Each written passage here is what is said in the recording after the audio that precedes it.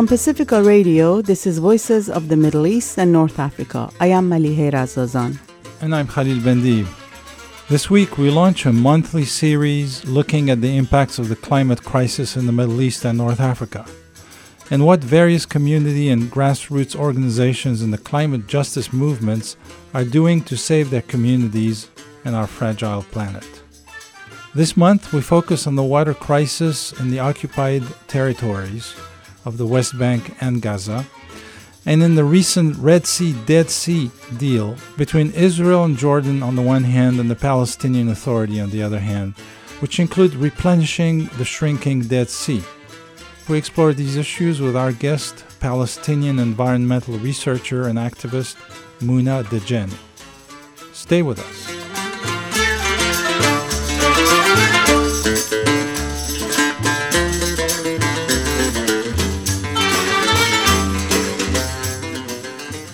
The Middle East and North Africa are susceptible to some of the most severe consequences of climate change, including extreme weather patterns, heat waves, extensive drought, and rising sea levels. Climate change could make previously habitable sections of North Africa and the Middle East uninhabitable. Meanwhile, most of the conversation and coverage of climate crisis and other factors which have exacerbated living conditions for tens of millions of people is often depicted as a, quote, global security issue for the West. So we have decided to start a new series looking at the intersections of climate change, war, politics, oil-driven economies, and how the overlays of these factors impact the region's ecosystem, human health, agriculture, fisheries, and other aspects of people's livelihood.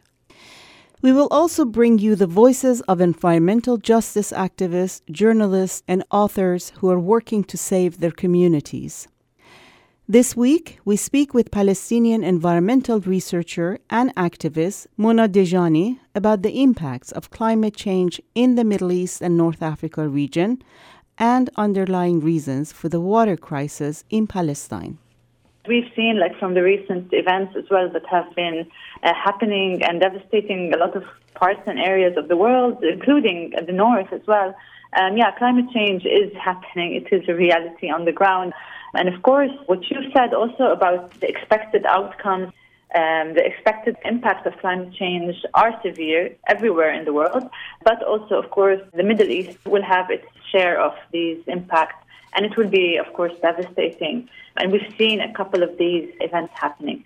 As you have also mentioned, it's always been kind of framed as a security issue, as this global security issue. And to an extent, that has been kind of the dominant climate change discourse throughout the world. When we really look at the number of conferences that have been conducted and to kind of agree on what should be done to combat climate change. And we've seen a lot of mobilization somehow from a state level and an intergovernmental level. And to an extent, you would think that the way that it should be combated is through states and nation-states negotiating a right response through adaptation and mitigation and other means.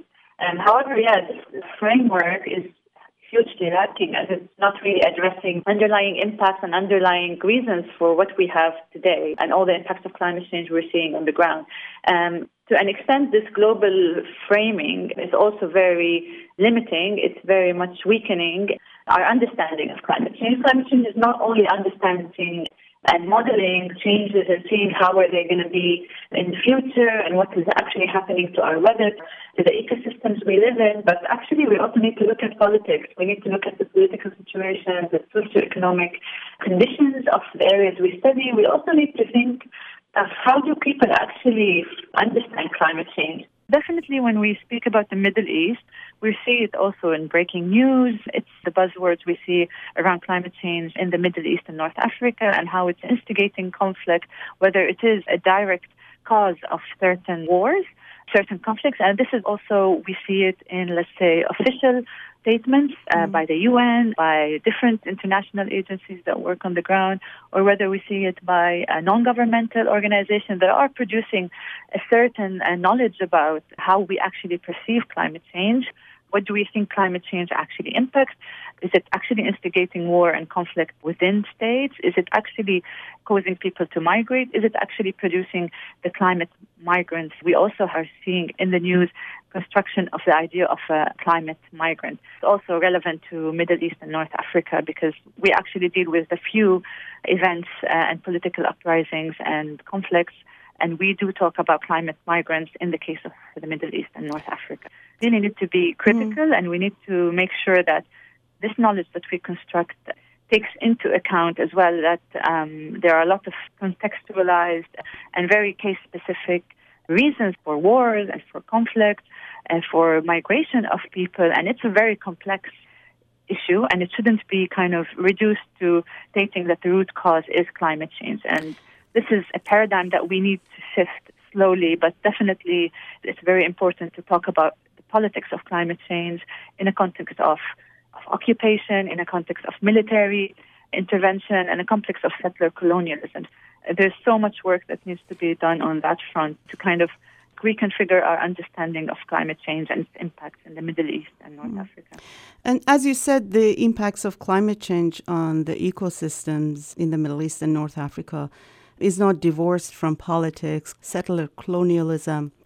And water crisis in Palestine is a good example of that. A couple of years ago, I spoke with you about Jordan River, a vital waterway that flows across national boundaries. It starts from the slopes of Mount Hermon on the borders between Syria and Lebanon. It flows south through northern Israel, through the Sea of Galilee, then meanders down a 200-kilometer valley and ends in the Dead Sea. And this river is called one of the most endangered and polluted rivers in the world. And Dead Sea is shrinking by 1 meter a year. So just remind us about the state of Jordan River and the Dead Sea and what factors have contributed to their degradation.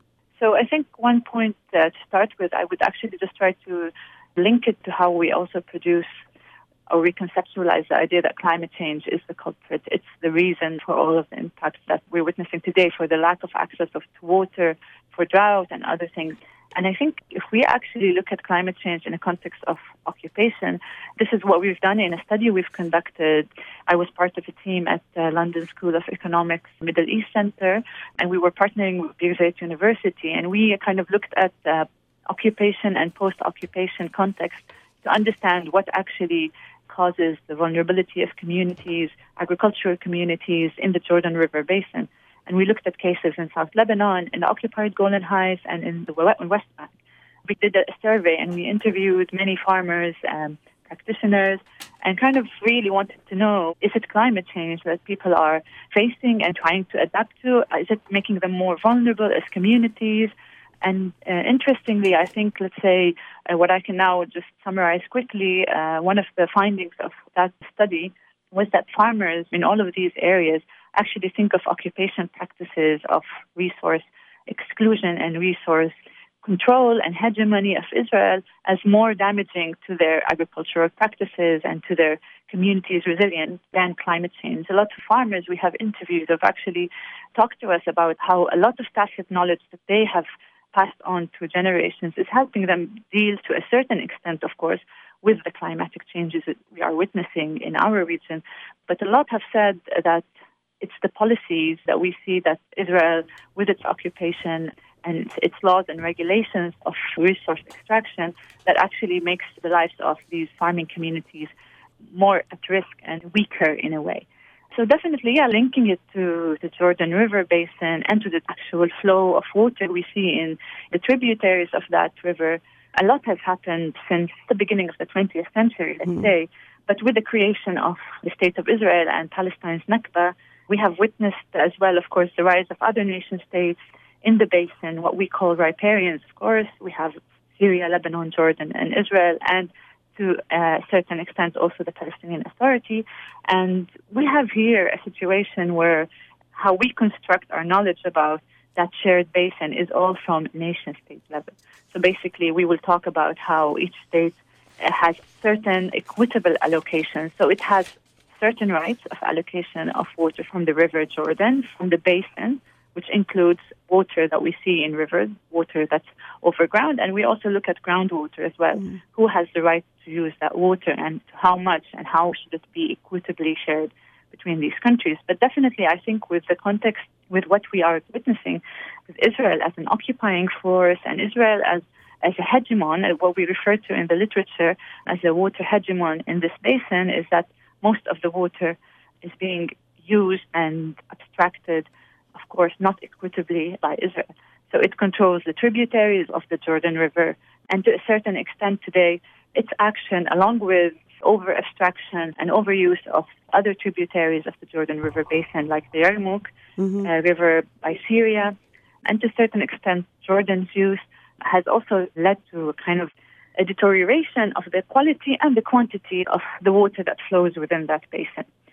To a certain extent, we can also claim that it is a man-made crisis. It is not because of climate change specifically. Of course, climatic changes do exist, and there is no denial that we have seen through, of course, scientific modeling and a lot of different scientific tools that we've used to identify that climate change has an impact on the level of water available in the region, and it has an impact on rainfall and all of that. And we have to also analyze and even really deeply analyze the underlying unjust conditions that this water is being used.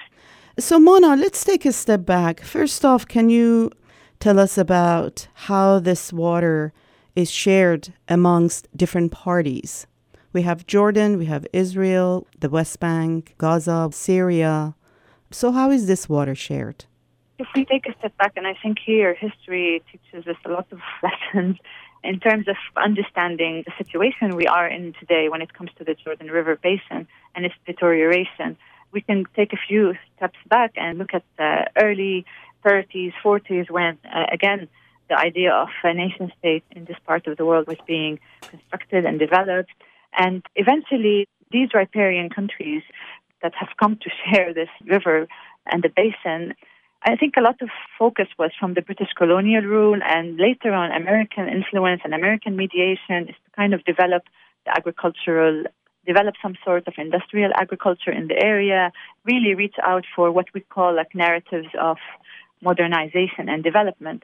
So the idea was that the more we develop this river basin, the more we develop the water resources, whether it's rivers, whether it's the groundwater, and we kind of think of a more modern agricultural practices, of intensive agriculture, the more we will see development, and this consequently will also bring the countries that share this water resource together for like a more shared water resource. And this has been the main construction of the basin as a shared water resource. And that, of course, came with a lot of curses, in addition to kind of, bringing some sort of development. But, of course, it was very unequitably shared. And this has caused what we see today. The reason I'm asking is because we often hear that Israel, Syria, and Jordan have diverted 98% of the Jordan River's water. But there is very little discussion about the details of exactly who's doing what and how this water is being used or abused or misused by various parties, specifically Israel. Yeah, this is what we have also been trying to study and kind of also offer a more comprehensive analysis of who is using what, but also under which conditions, under what political circumstances, and also during which important events and decades of confrontation, war, and occupation. I'll refer also, again, maybe also on the website, we can refer to a few studies that we've carried out. It's a team of researchers at the University of East Anglia, working with a lot of local research institutes and researchers who looked at what we call a hydropolitical baseline. We looked at the upper Jordan River, but we also looked at the Yarmouk River. It's in the last bits of publication. And here we kind of look at what has been the changes over 100 years of the water availability, the water use, what political events have occurred, and kind of link all of these together, see who is using what, under which conditions, to build a more comprehensive analysis. Because definitely, I think for me, as a researcher on water, I'm interested more in justice lens and a justice framework of how water is used, not necessarily with allocations, not so much how much Israel has been using, or Syria or Jordan for that matter, but to an extent to understand under what conditions it is using this water and what type of infrastructure that is on the ground that is kind of also facilitating the flow of water to a certain entity and really depriving others from that source of water. And such a lens where we kind of have a more multidisciplinary approach to it, where we don't look at only allocations and only at the technicalities of things, but kind of look also at the politics of it. Mm-hmm. We can say that, yes, 98% might have been used over the years by these three riparians, but I think the details of that use and how coercion has been used, how claiming sovereignty over territory and even illegal occupation of certain territory, like the case of the occupied Golan Heights and the West Bank, will actually show us much more about under what conditions did this extraction of water happen. If we kind of visually imagine what happened with the Upper Jordan, today Israel controls all of the tributaries of the Jordan River. It controls it in occupied territories in the Golan Heights. And this gave Israel more of territorial sovereignty over the tributaries of the Jordan River. But in a sense as well, it has a lot of what Professor Mark Zeytoun refers to as a remote control. It also controls how much water Lebanon is allowed to withdraw from other sources. And this type of physical and remote control is what allowed the river and the waters of that river to be controlled mostly by Israel, with the development of a lot of very centralized, very complex systems and infrastructure, like a dam that stops the water from flowing to the lower Jordan River, which captures all the water in Lake Tiberias, and then pumps 300 million cubic meters, which is a lot of water, out of that lake. And through a complex set of infrastructure, pipelines, pumps, reservoirs, it pumps it all the way to the Naqab, to the Negev. If we kind of really look into, again, the details of how this control is achieved, what is happening on the ground, we can come to an understanding of how water is being moved and transferred through the basin. And to an extent, yes, as well, Syria and Jordan have also extensively used the resource, but to a large extent, it was Syria who also has used the Yarmouk River because, again, it was deprived of using the tributaries of the Upper Jordan, the Banyas, and for Lebanon, the Hasbani. If we want to look at what's happening today, we have to look at the history of it all. Another important point is to look at how, yes, nation-states have come to assert their sovereignty to the water resource, but in the case, let's say, of Palestine, where we have the West Bank and Gaza, specifically a very geographically contained area, where even riparian rights are not acknowledged by Israel. So Palestine's right for the Jordan River today is kind of dismissed or disregarded in a way under all of the agreements that the Palestinian Authority has signed with Israel. So it does not really address our right as riparians to the Jordan River. And this also alienates us as Palestinians from acknowledging and stating that we have a right to the Jordan River, we have a right to the Dead Sea. And this, of course, has a detrimental effect on how we as Palestinians view and construct our, what we call, again, our understanding of our relationship with the natural resource. And really limits it to talking about allocations, again, whether it's between Syria and Jordan, whether it's between Israel and Jordan, or whether it's between Israel today and the Palestinian Authority.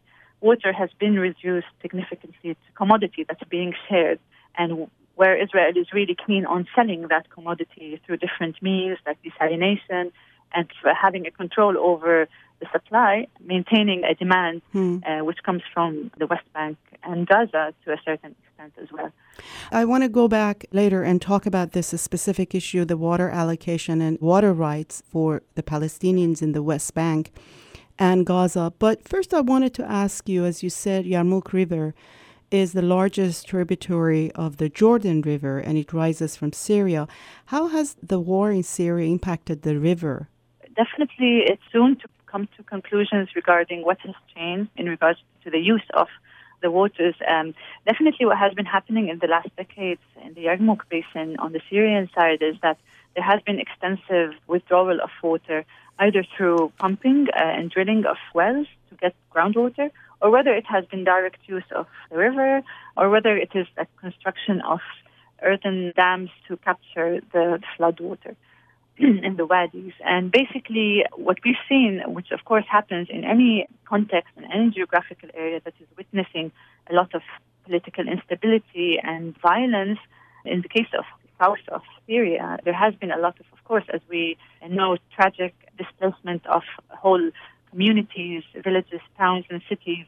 And this, of course, has caused more flow of the river because there's less to the water. There is not even enough fuel for electricity for people to survive, let alone pumping water from the ground for irrigation of crops. So basically, yes, it is a very short-lived increase of water availability. But I think definitely if we look at it in the long term, we cannot really say that there is more water because of multiple reasons. But of course, that's because of the displacement of refugees in the area of the basin. We can maybe see a bit of increase in the flows, but not sustainable. It's not something, of course, that we can build policies on. And this is why, we need to always be aware and be considerate of the context under which these phenomena and these events happen.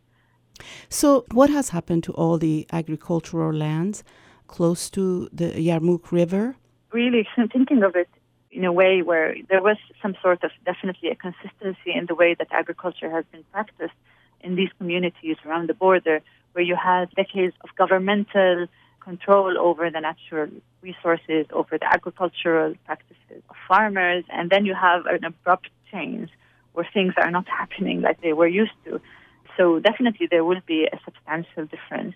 But again, it's short-lived. If we look at a timeline of 100 years, maybe this will be just a very minimal change when we look at it from a 100 years perspective. But if we look at what's happening today, there is extensive, of course, change in the maintenance and the upkeeping of agricultural lands and fields around the border because of what's happening in Syria today, because of the crisis that Syria is witnessing. Yes, change, it is definitely happening, but to what extent can we say this is going to be the situation for the next even 1 or 2 years? We cannot really predict what's going to happen. Yeah.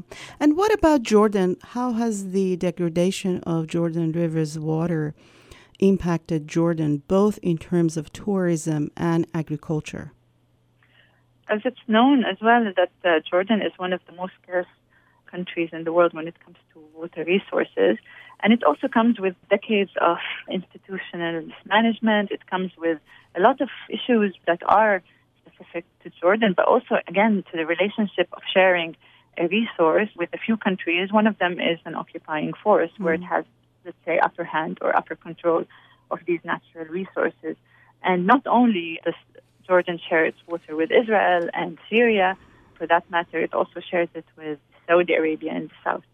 I'm not the best to speak about the situation in Jordan, but definitely when it comes to the Jordan River Basin, we have also witnessed a lot of changes to the Jordan Valley. If we look at the Jordan Valley and its development as an intensive agriculture region, where it has, the best climate for the growing of crops throughout the year, and this has developed the ideas of intensive agriculture in these areas since the 1950s until today.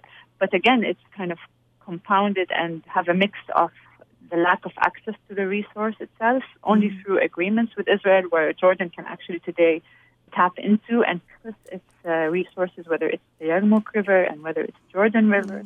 So it's only through agreements where Jordan had some sort of an allocation of water.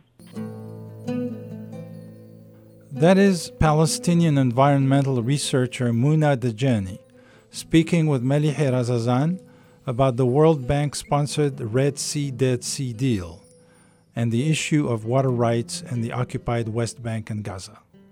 We'll hear more after a break. From Pacifica Radio, this is Voices of the Middle East and North Africa.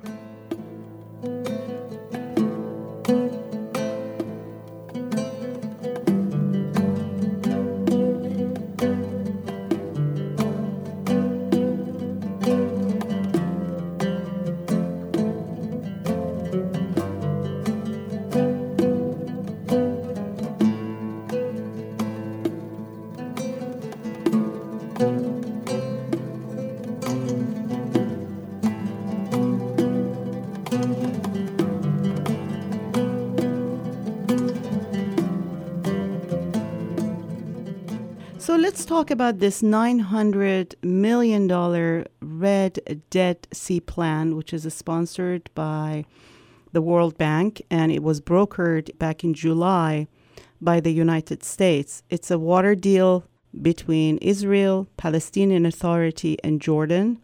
It has been hailed as a solution that is going to help the Dead Sea water level problem and also the water shortages in Palestine and Jordan. This has been the dominant narrative. Tell us about this project and how it's going to impact Jordan and the West Bank and Gaza. Let's spend some time on really understanding what this whole project, which was agreed upon back in 2013, and I spoke to you about this in detail back then, but it seems they reached a final agreement, if I'm not mistaken. Yeah, so basically, also, again, when you look at history, there's so much I can tell you about even these type of projects. Again, we have this narrative of modernization, development, the idea that we as nations, if we want to be progressive and modern, we have to harness all of our natural resources, use technology and scientific knowledge that is now predominantly produced in the West to achieve that level of welfare and achieve that level of modernity and modernization. And to that extent, I think the Red Dead has a very long history, and there are now some research papers that have been published about this that talk about even the historical development of the idea of a Red Dead and even the root of it in Zionist ideology and thought, and the idea that technology, again, will save the day, and with the right scientific knowledge and the technicians, the enlightened engineers of the West, the East could be developed and could be a haven of technology and development and prosperity. So I think, we have to look at these kind of projects with a very critical eye, because technology cannot save the day when the conditions under which technology is being deployed are conditions of injustice, unequal access to resources, and a lot of exclusionary policies of control and extraction of resources.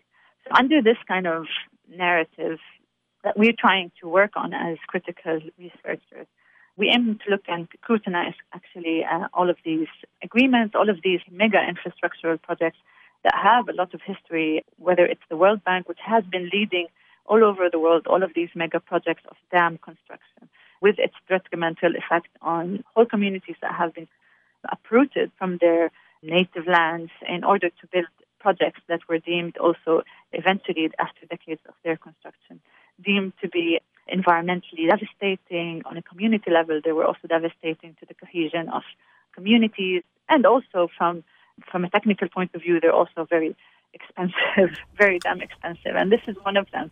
If we talk about 900 million, a lot of different numbers, it comes to billions, with the idea of kind of reviving and producing more water. There are different components to this deal. Desalination plants, piping water from the Red Sea to the Dead Sea. So there are different components to this deal. Can you break it down for us? Yeah, basically, this deal, the deal is only a small part of the plan, because the plan is always, of course, much more larger scale. But of course, it has to be done with steps and stages. And this is what's happening today. It's taking the idea of a Red Dead plan, like taking bits and pieces of it and trying to implement it on the ground through agreement. And basically here, I think the important thing is what we talked before, is that the Dead Sea is dying. This is a fact. We can look at science, we can look at modeling, and we can look at how the level of the Dead Sea is lowering, how the Dead Sea is shrinking, how it's being polluted by different extractive industries in Israel and in Jordan. And the idea that it is very polluted river stream and the basin that's very highly polluted. So basically, how do we save that Dead Sea? And the contention here by nation states is we save the Dead Sea by using technology in our advantage to build desalination plants and harness even more natural resources.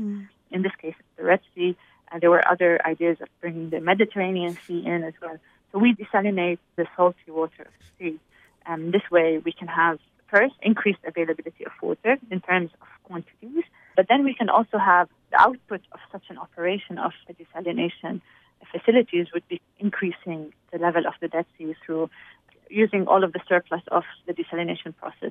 Of course, these details were discussed and scrutinized in many studies where they were criticized because even on an ecosystem level, There's a lot of alarming findings regarding how can we actually revive the Dead Sea by changing its chemical composition. How can we revive the Dead Sea by changing its very distinct condition? But anyway, the plan is part of a plan that uses this technical rationale of increasing availability of water, therefore meeting the increasing demands of all the growing population in Jordan, of course, now with the influx of the refugees from Syria, but also refugees from Iraq, and before that, the Palestinian refugees. So the idea that there is an increasing demand because of this increased population influx, but also that Israel is a leading country in technology of desalination. It's one of the number one countries around the world using and producing this technology. And the idea is that, yes, let's use this technology, which is politics-free. And what we have witnessed is that the knowledge we construct is that politics is what ruins everything. So let's not talk about politics. Let's talk about water swap. The better arrangement is that, let's talk about a peace-building water swap, yes, where we actually promote peace by producing a commodity, between parentheses, a commodity that has caused so much war and conflict over the years. Why don't we actually reframe it as a resource that's highly needed? Some country has it, which in this case is Israel, and other countries need it, which in this case is the Palestinian Authority, whether it's the West Bank and Gaza, whether it's Jordan for that matter.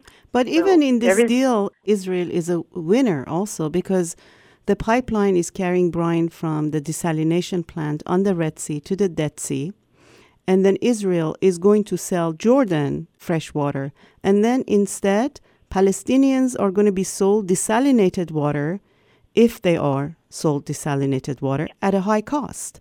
Yes, because of all of these agreements and arrangements, there are arrangements. In a way, they're much more than agreements that have more of an acknowledgement of wrongdoing, an acknowledgement of injustice, and moving a step forward towards something that's not going to happen, but towards acknowledging of Israel's main responsibility for the Nakba, for the dispossession of land, of resources, of Palestinians. So instead of that, we talk about arrangements, we talk about water swaps. And yes, definitely it will involve, to a bit where Jordan and Israel are swapping water around if we look from south to north. So desalination happens in the south, in Aqaba, but then the swap happens in the north, where water is being pumped from Lake Tiberias to Jordan. In a way, yes, the Palestinians at the end of the day are being sold water. So they're kind of whatever trickle downs from that arrangement between Jordan and Israel actually ends up by Palestinians paying overpriced water that they have no access to and no control of. Mm-hmm. And at the end of the day, Israel will still be in control of the natural resource and of the also produced what we call new water, which is the desalinated water. Mm. So in this case, it is still in control of the physical, natural water, natural resource, but it's also in control of that new not really virtual, but the new source of water. And again, at the end of the day, these arrangements, which are also framed as peace-building efforts, as another step towards a peaceful resolution of the Palestine issue, they're, at the end of the day, a trade agreement. And it is very much all about selling and buying, stripping it all from its very much political character, that there is an injustice when it comes to natural resources use and exploitation by Israel. There is a grave injustice when it comes to water availability and water distribution between Palestinians, even inside Israel, Palestinians in the West Bank, and of course the grave situation in Gaza that is very much man-made.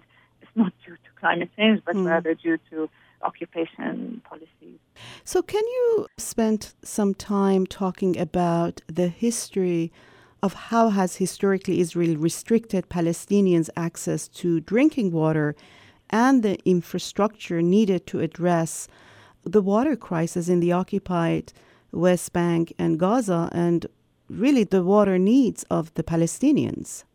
Basically, it's after decades of territorial control and acquisition through mainly military occupation, but kind of that developed into also Israel's power as a hegemon, as a state that really forces coercion over natural resources, so where Lebanon cannot really use its natural resources in the south, and where Syria as well is deprived from using its rightful share in the upper Jordan River.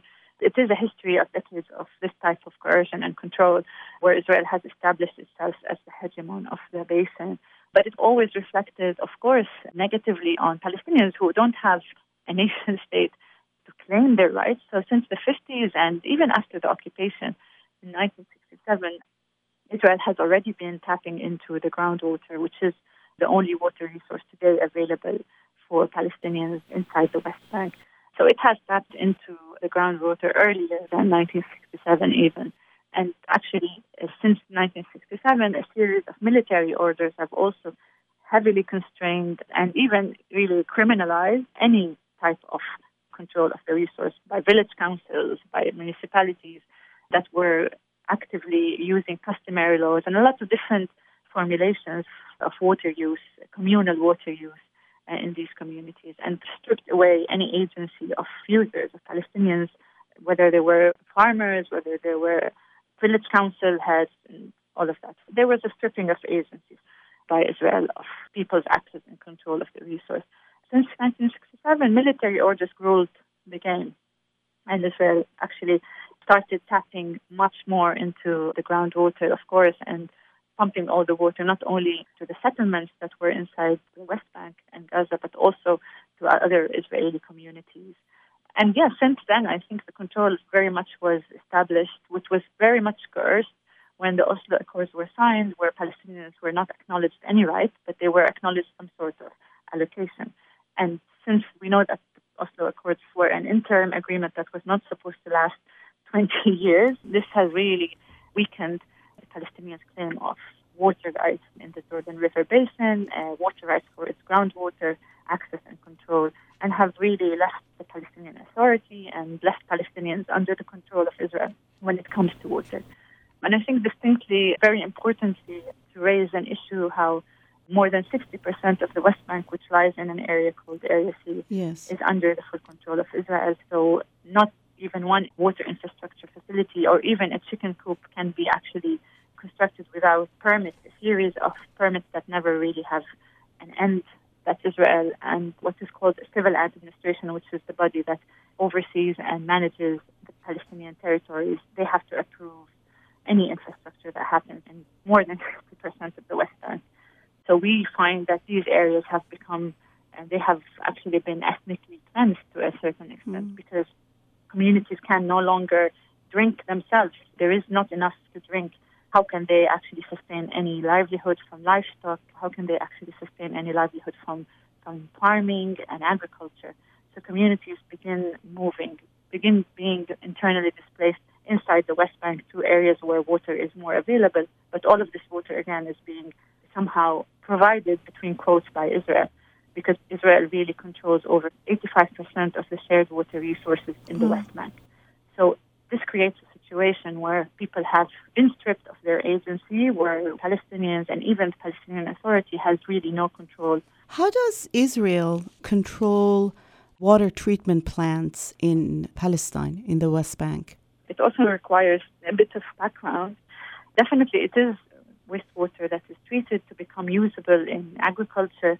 It has also been developed as an additional source of water. So again, where technology kind of really comes to save the day again. And the idea is that wastewater that's being produced from populations in the West Bank and also in Gaza can be actually used in a way to produce increased water that can be used in agriculture eventually.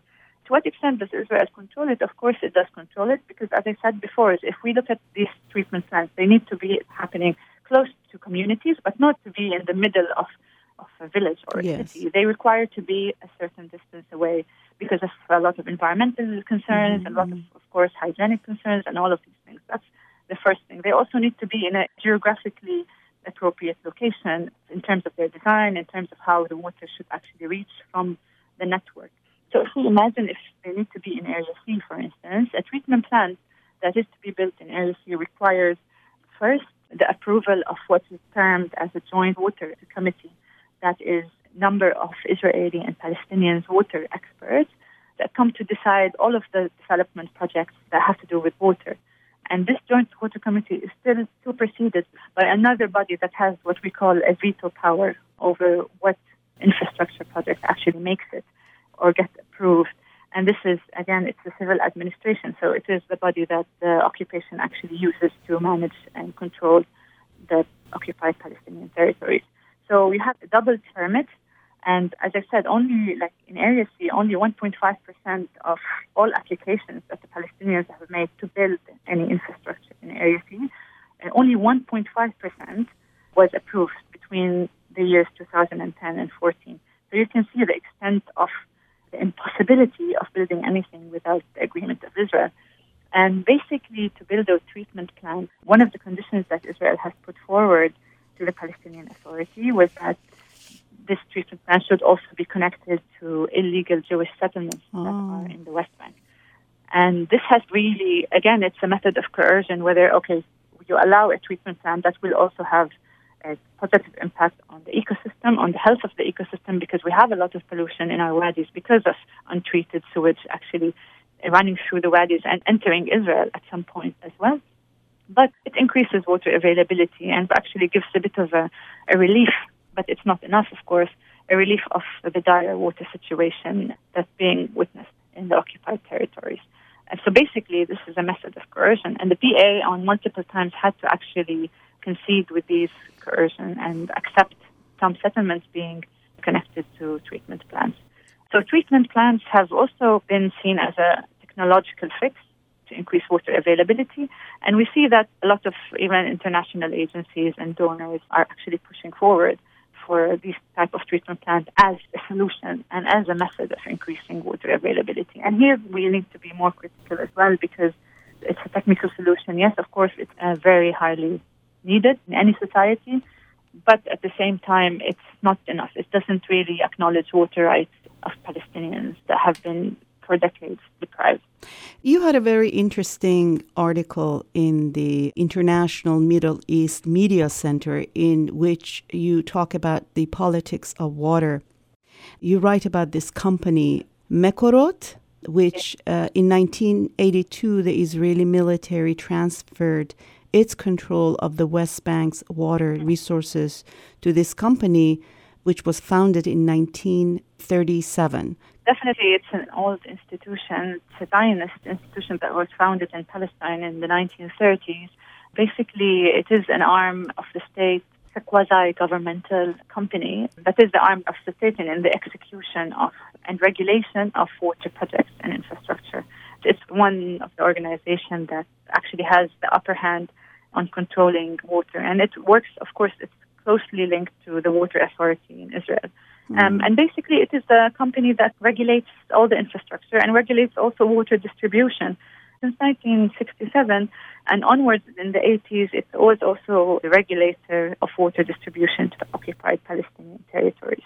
So it has its history as a Zionist organization and enterprise, and actually that has today developed into a very big company that has conglomerates and has a lot of subsidiary companies all over the world. It's used as an entity or as an institution that also exports Israeli water technology entrepreneurship to the developing world. A lot of countries in Africa, a lot of countries in Latin America, and a lot of governments are using this expertise of Mekorot to execute similar water projects and policies in their countries. And in itself, this is very alarming, but it shows you the extent of also the power of these companies today in the world, not only in Palestine. The idea of the companies that aim to privatize water as a resource and all the upheaval that this has spurred throughout the world, whether in Latin America, whether in Africa or in a few countries in Asia, where this has been really mobilizing communities around first opposing privatization of water because it is a human right, and companies have to do less and less in an issue that is a human right. You write that Mekorot manages 100 mega projects throughout Israel, including 40 desalination facilities that provide 600 million cubic meters of water per year. And as you said, it has turned into a global business. You write that Israel outsources this technical expertise to developing world, and its collaboration with water companies and governments of Argentina, Cyprus, Uganda, Azerbaijan, and Portugal generates billions of dollars. Israel does not have shortage of water. They have excess water that they are selling. Yeah, I think this is also like kind of an extraction and hegemony over it, because if we look at the narrative from the early years of the establishment of Israel and the occupation and the Nakba of the Palestinians is that we see that Israel has always put water as its only litmus paper for it becoming a viable state.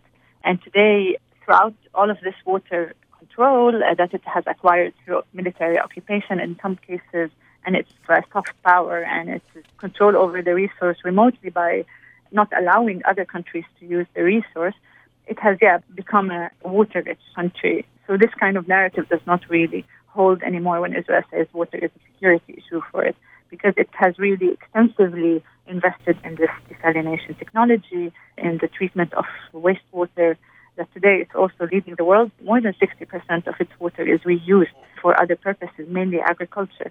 So we can imagine to what extent it has gathered additional water resources that were not natural. But it has, at the same time, maintained its control over the waters that are natural, that Palestine and other countries have the rightful share in them.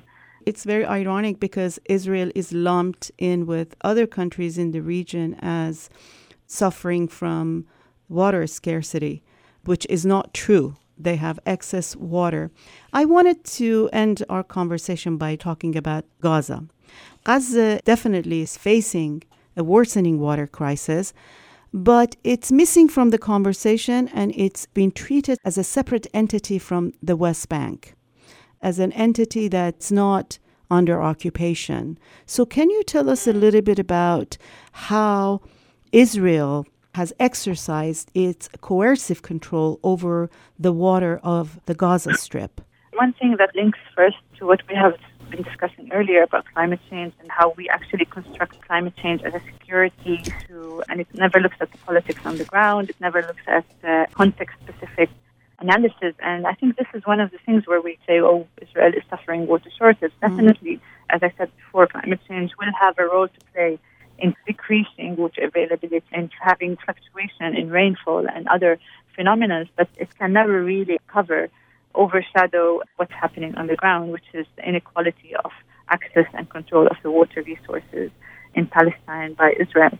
In a sense, climate change can be used as a cover, say, oh, it's all about climate change. That's why Palestinians don't have 200 communities in the West Bank don't have access to water source.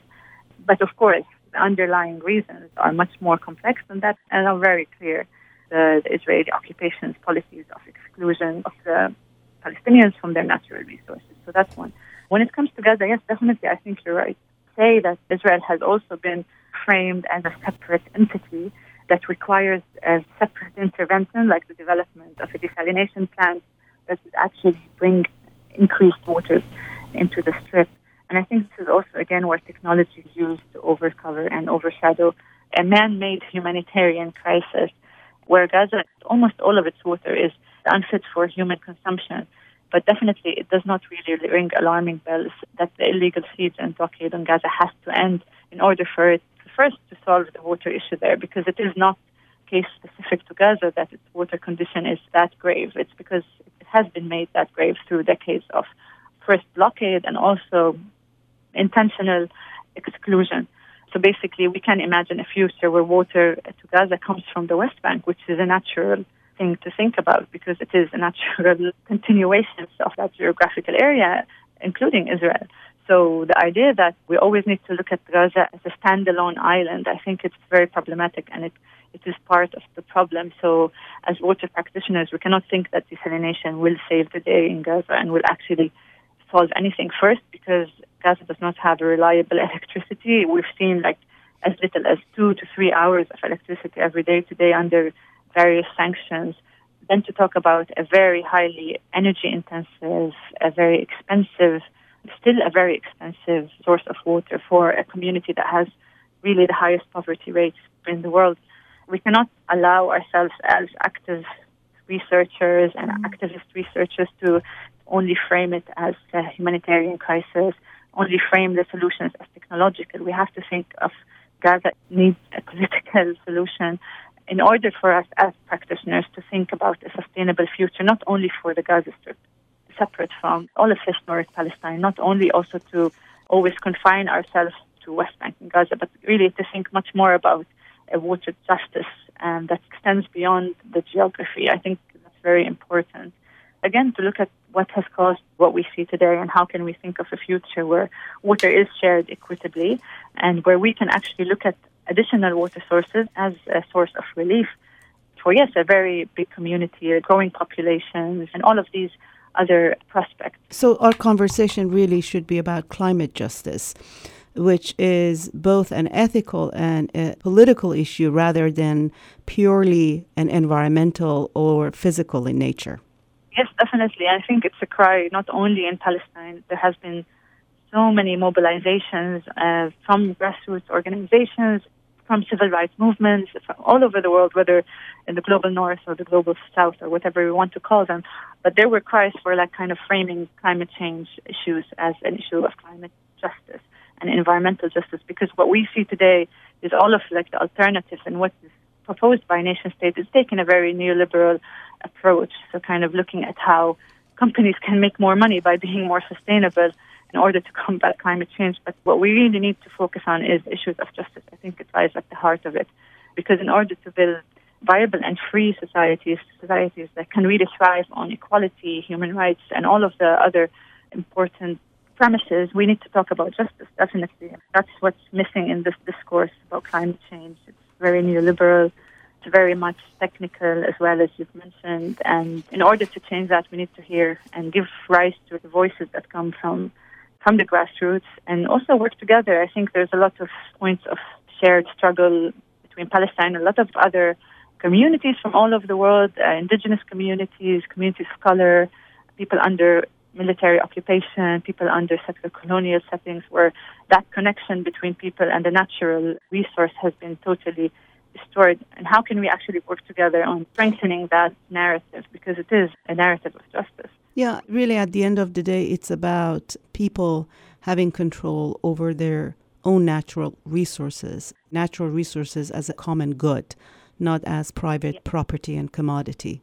Kind of restoring the very much destroyed other elements of natural resources. They're not only resources that we harness for the development of society, they also have cultural, religious, emotive values that are very highly disregarded and destroyed in all of our communities. And I think, we learn a lot from indigenous communities in the U.S., in Canada, in Australia, all of the indigenous communities who actually are trying to restore that balance with the natural world and bringing back the emotive, bringing back the spiritual connection to the land and the culture, because I think it will serve us as civil society, as activists, as people who really care about these issues.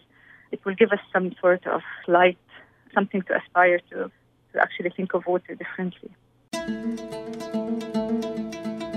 Muna Dajani is a policy member at Al-Shabaka, the Palestinian Policy Network, and a Palestinian environmental researcher and activist based in Jerusalem. She is currently a PhD student at the London School of Economics at the Department of Geography and Environment.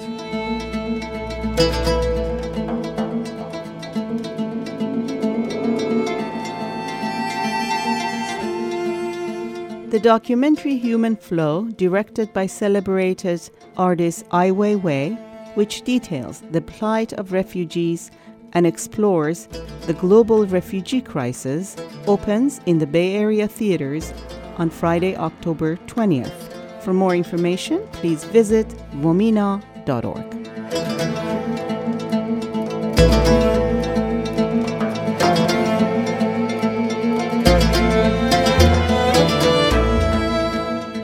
Diaspora Arts Connection presents Let Her Sing, a celebration of female vocalists, on Saturday, October 28th at the Marines Memorial Theater in San Francisco.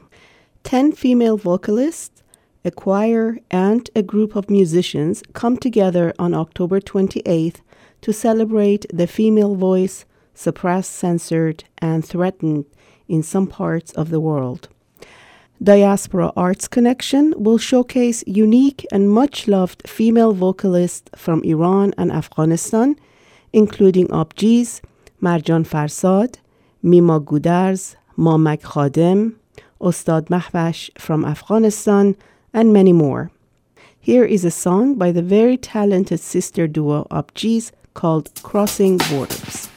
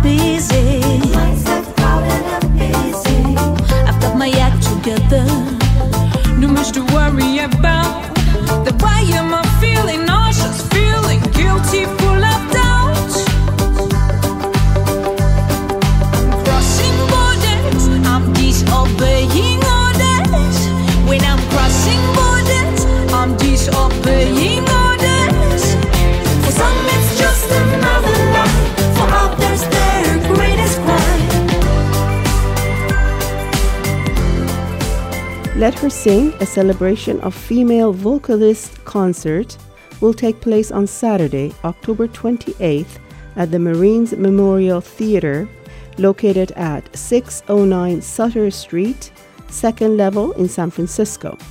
For ticket information, please check out cityboxoffice.org. Confidence begins to fade. My steps feel slow and heavy. Now why am I so afraid? You don't need to be afraid. Did I kill somebody's comfort? And that's it for us this week.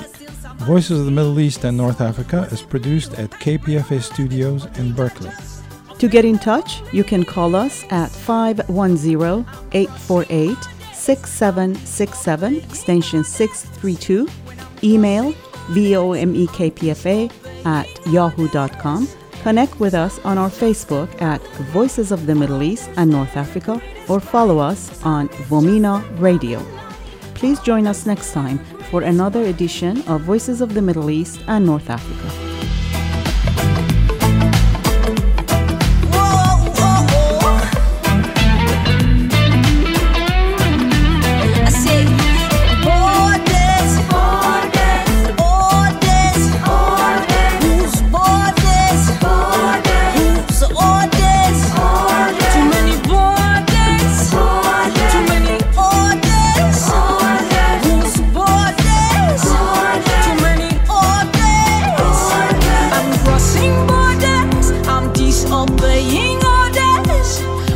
Crossing borders, I'm disobeying orders. For some it's just another line, for others their greatest crime. For some it's just